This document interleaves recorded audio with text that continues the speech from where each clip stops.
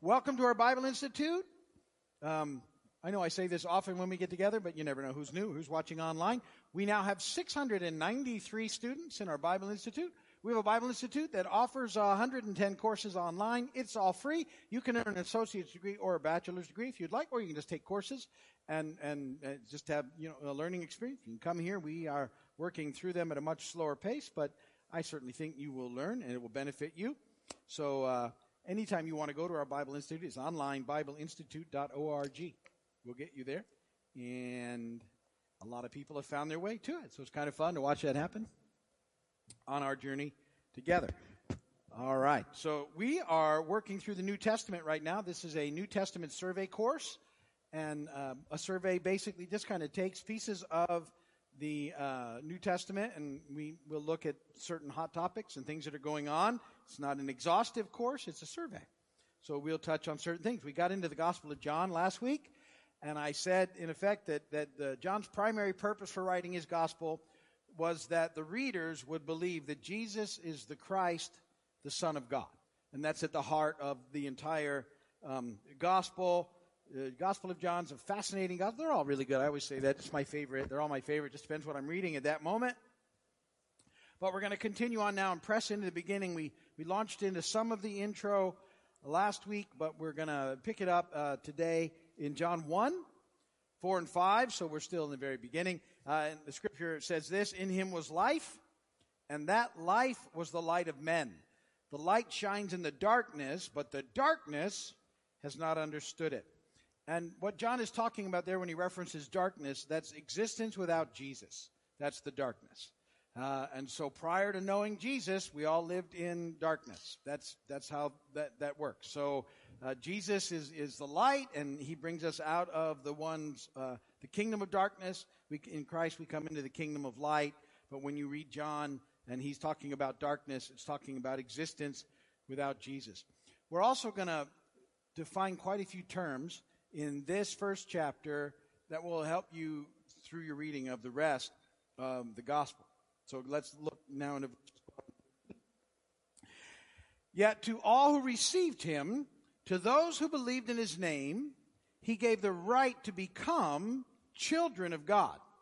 Children born not of natural descent, nor of human decision or of a husband's will, but born of God." And so we need to talk about a minute children of God, what it means to be a child of God. And there's a lot of sort of cultural ideas that have slipped into this thing. And you hear them all the time. And I always want to address them kindly and lovingly. But there's a difference. See, so the Bible is clear that all people are God's creation. If you want to look at verse in that, Colossians 1:16. And we also know from John 3:16 that God loves the entire world. Most of you know that verse. "For God so loved the world that he gave his one and only son." So we have a God, and so all people are created by God, and God loves the world, but only those who come to faith in Christ are considered to be the children of God. That's the process to be adopted into his family. You say, how did that happen? Because his creation was rebellious and sinned, and we're separated from God. And that separation put us in darkness, and we had some big issues there. And so oftentimes people want to say, and I get it and I understand it, well, we're all God's children, but we're actually all God's creation, which is cool. Don't get me wrong. That's very cool. And he loves the world, and so that's very important that you get all those things. But that verse tells us that he made a way for us to become the children of God, and the way he did that was at the cross, and that's what John is introducing here so that we don't understand it. Because if we're all children of God already, then there's no issue. None of this would have needed to happen. It would have been resolved in other ways. But it wasn't. We chose, as God's creation, to choose sin, and that separated us from God, and so we were off in our own. And yet the rewards of being a child of God are immeasurable, both now and forever. We're a part of his family. And he introduces us, the New Testament introduces us as the family of God, as the church. We're promised a home in heaven. We're given the right to approach God in prayer as Father throughout the Scripture. So it's an amazing thing to be a child of God. There's nothing that compares with it. There's nothing even remote to that amazing gift that he gives us in Christ, and John is making that known. Now he goes on, but that he's still kind of in that theme now about what that looks like, verses 14 through 18. And here there's a lot of terms that we're going to take some time today, probably most of the day, to trying to define. The Word, we looked at that last week, Logos, but it's talking about Jesus. The Word became flesh and made his dwelling among us. We have seen his glory, the glory of the one and only, who came from the Father, full of grace and truth. John testifies concerning him, and he cries out saying, "This was he of whom I said, he who comes after me has surpassed me because he was before me. From the fullness of his grace, we have all received one blessing after another. For the law was given through Moses, grace and truth came through Jesus Christ. No one has ever seen God, but God, the one and only, who is at the Father's side, has made him known." So, there's a lot of terminology going in there that we need to talk about and sort of grasp in this walk. So, it says the Word became flesh. And what's being described there is the incarnation. And that's a term that is used to indicate that Jesus, the Son of God, took on actual human flesh. Some of the heresies that the early church was dealing with was the idea that their interactions that they had with Jesus, he was always spirit. He was never flesh, and that's not true. And so John has to make the point that what John's point is that he was fully God and he was also fully man. And that's what happens. The Word became flesh. Jesus has always existed with God. God the Father, God the Son, God the Holy Spirit. But he took on flesh some 2,000 years ago and that's the incarnation. We know that he came in a miraculous way, and he was born in a miraculous way. He didn't just appear.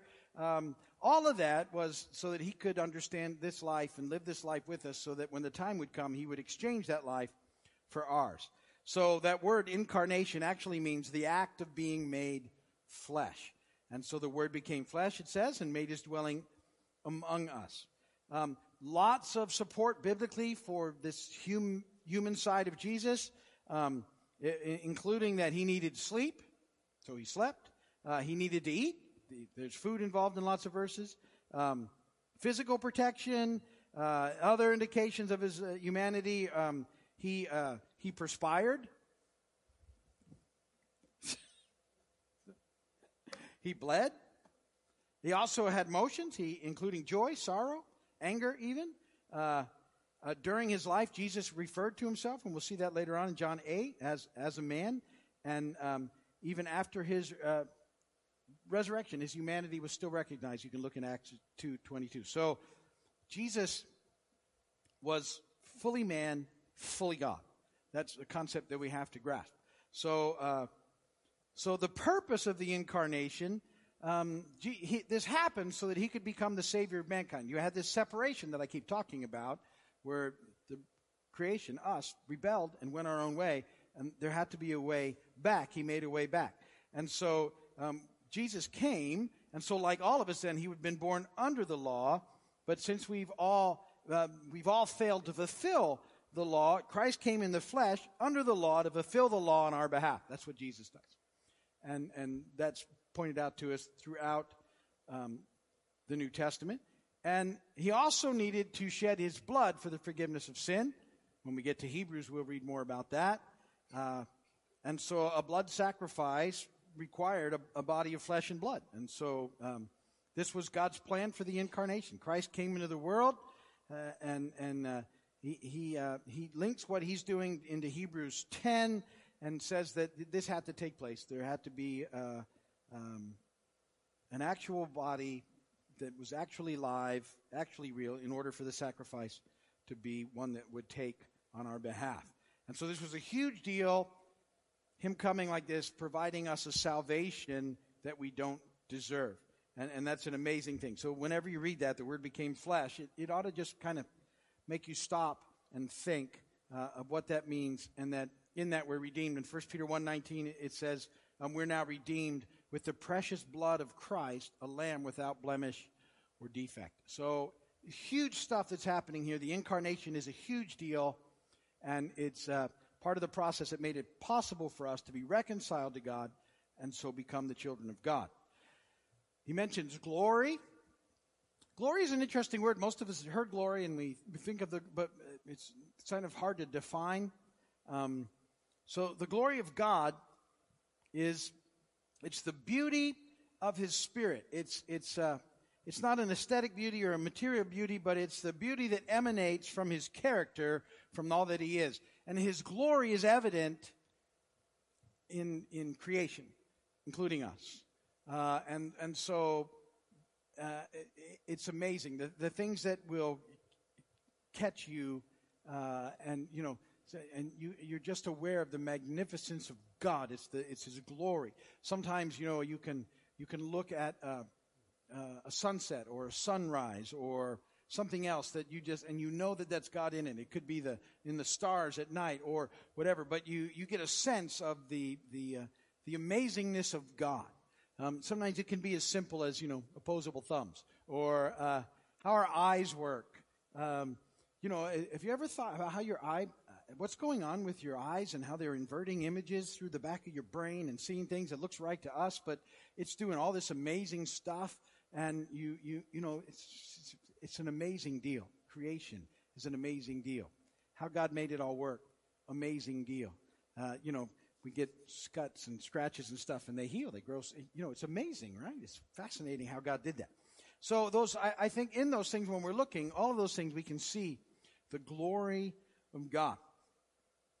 Talks about grace in that passage that we read.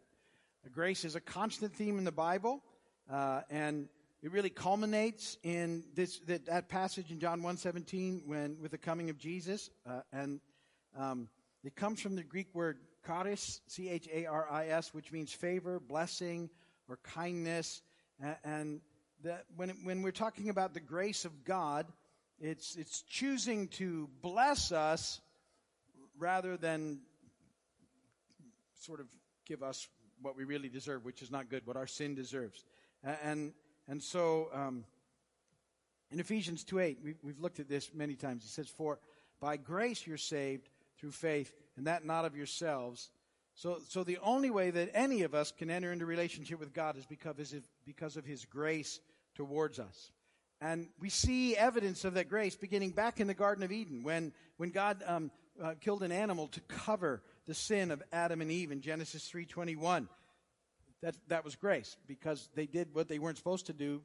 They could have just been taken out of the picture, but He didn't do it that way.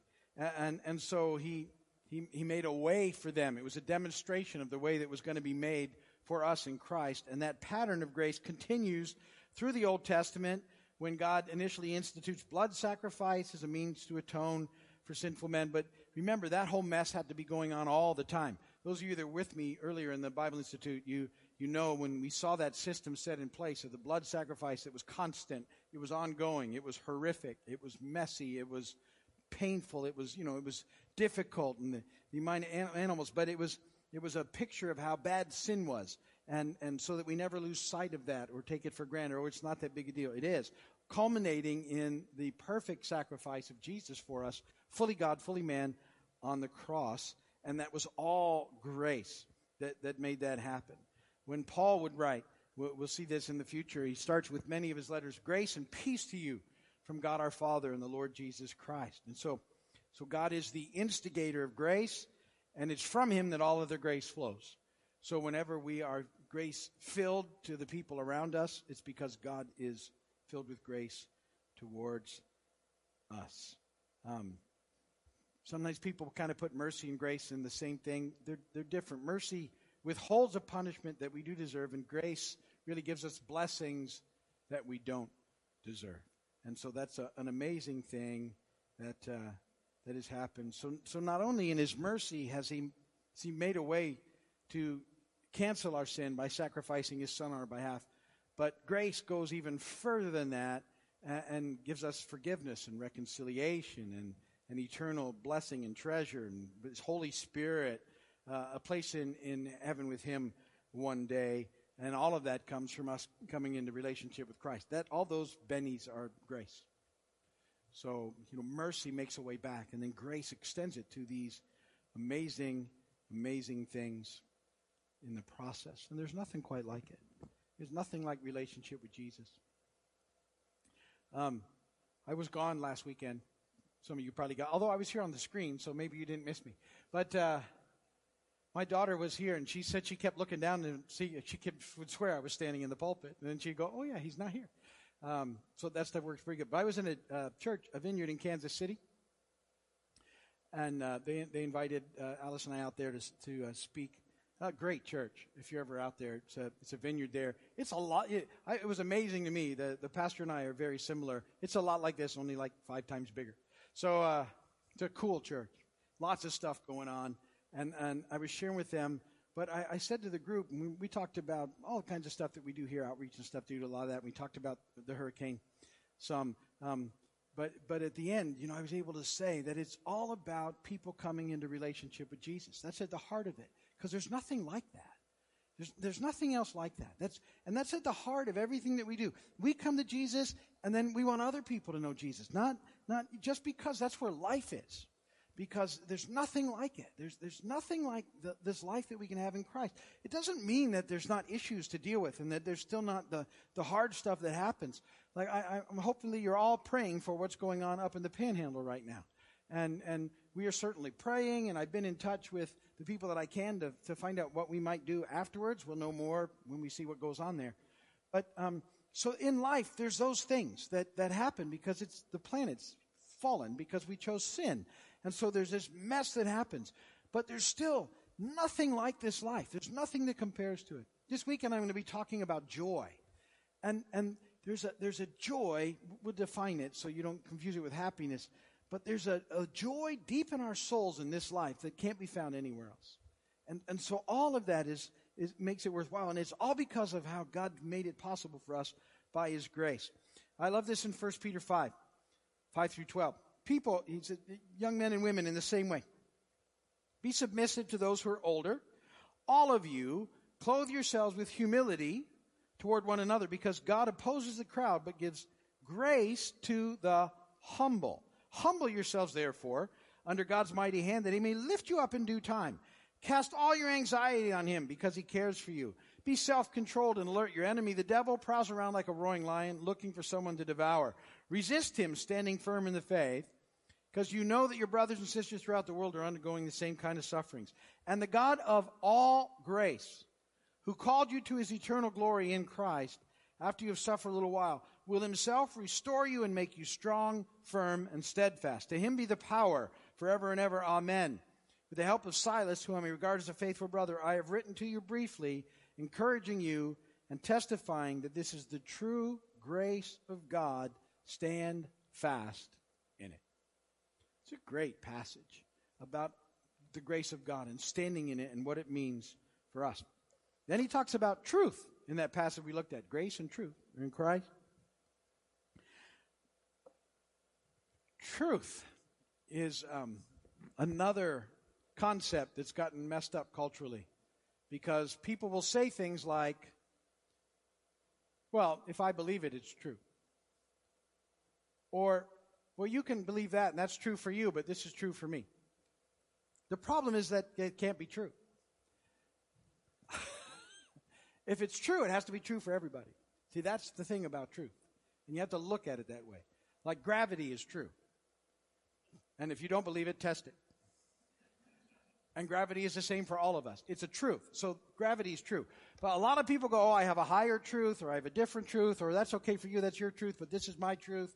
It's not. There's truth, and that's it. So truth, there's some things that truth is not.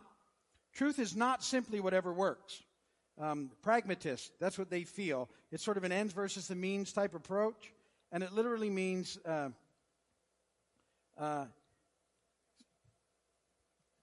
see, because what people have come to is that they think that if they get the end result they want, it's okay to lie all they want.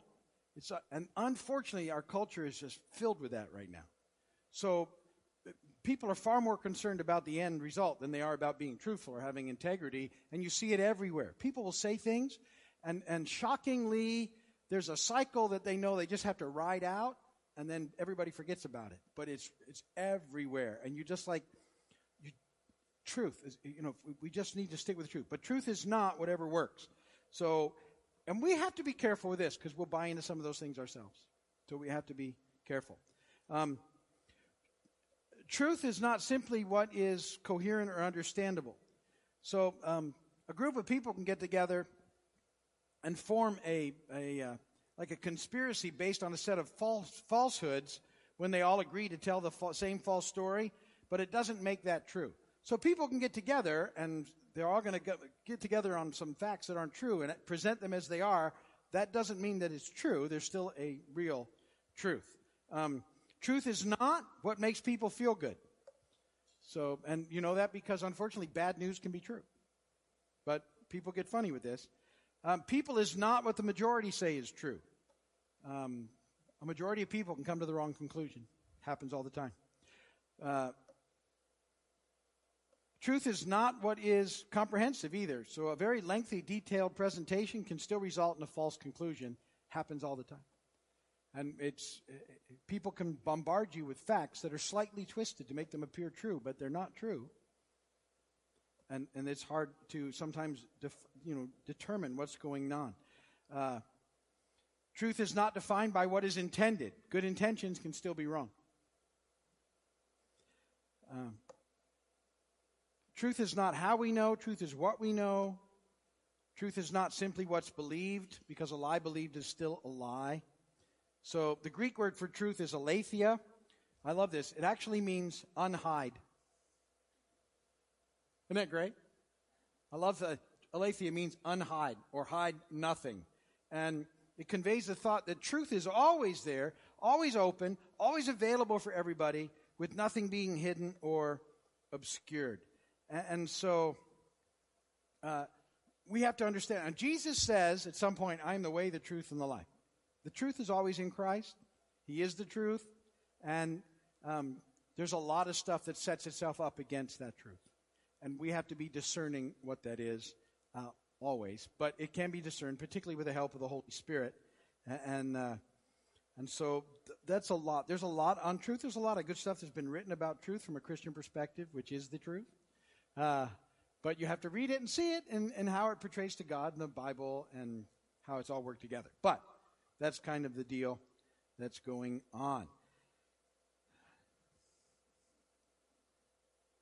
Wow. Got a lot of notes. What's left? Oh. John 3:16 and 17. For God so loved the world that he gave his one and only Son, that whoever believes in him shall not perish but have eternal life. For God did not send his Son into the world to condemn the world, but to save the world through him. So, that's a big deal. I touched on this the other day. And let me touch on it again briefly, because we've talked about it already. So, until you come to know Christ, you are spiritually dead. We looked at that when we tied it back to Genesis in one of the last times I spoke with you, when the fall took place, because in Genesis 2, Adam and Eve were warned that if they ate of the tree of the knowledge of good and evil, they would die. And we know that they didn't die. But what happened was they didn't physically die. They were spiritually disconnected at that point. So everything they had known in their relationship with God at that point changed. Now that brings the necessity then of being spiritually born again, and it can't happen in a natural means. It has to be a supernatural thing, and it happens in Christ. And so when Jesus comes and gives himself as a sacrifice, that atones for our sin. He offers himself up perfectly. And in so doing, it makes a way for us then to be reconciled to God. And we've talked about the ideas of being justified, that God then chooses to see us in the perfection of his Son, and we're restored in relationship. Then the Holy Spirit comes, and we're being sanctified until the point when we're face to face with Jesus, when we'll be glorified. And so all this process happens there. But it begins with us being spiritually born, which takes place in Christ. And in John 3, you start seeing these things happening. The verse that I just read you in John 3:16 and 17 comes from an encounter with Nicodemus. Nicodemus was a Pharisee, part of the established religious community, who went over and saw Jesus at night. I kind of like that. So I've told you before, the Pharisees, they knew that Jesus, that's what really makes what they did sad, even sadder. They knew that this had to be a God thing. They just didn't like the package. So Nicodemus knew that what Jesus was doing had to, so he went and saw him at night because he didn't want everybody else to know. And he said, I know that something's going on. What's going on? And Jesus looks at him and says, you need to be born again. And Nicodemus goes, I don't even know what you're talking about. And Jesus said, basically, that's the issue. The way you've been going, they're just trying to do the right thing and in following the law and becoming a rule follower isn't enough. You can't make it that way. You need to be born again, spiritually reborn. And he's discussing this whole process with him. And so God makes a way in those verses that I read. For God so loved the world. Remember, God loves everybody. We're all his creation. He wants to be in relationship with all people. He wants all people to become the children of God. So he makes a way that he gives his son, one and only son, that whoever believes in him shall not perish but have eternal life. For God did not send his son into the world to condemn the world, but to save the world through him, to make a way of salvation. And that's what's happening here, and that's what's presenting, what John is presenting. And he, the word he uses there for believe, it means it's a choice that we need to make. It's a personal choice that we need to make to come back into relationship with God. And so that's the process up to that point. And that's enough. I can talk a long time, very quickly. But that's good. If you're watching my video, thanks for watching. Come and visit us when you can. Unless you're in some far part of the world, then I get it. And we'd love to see you. God bless you. Thanks for being a part.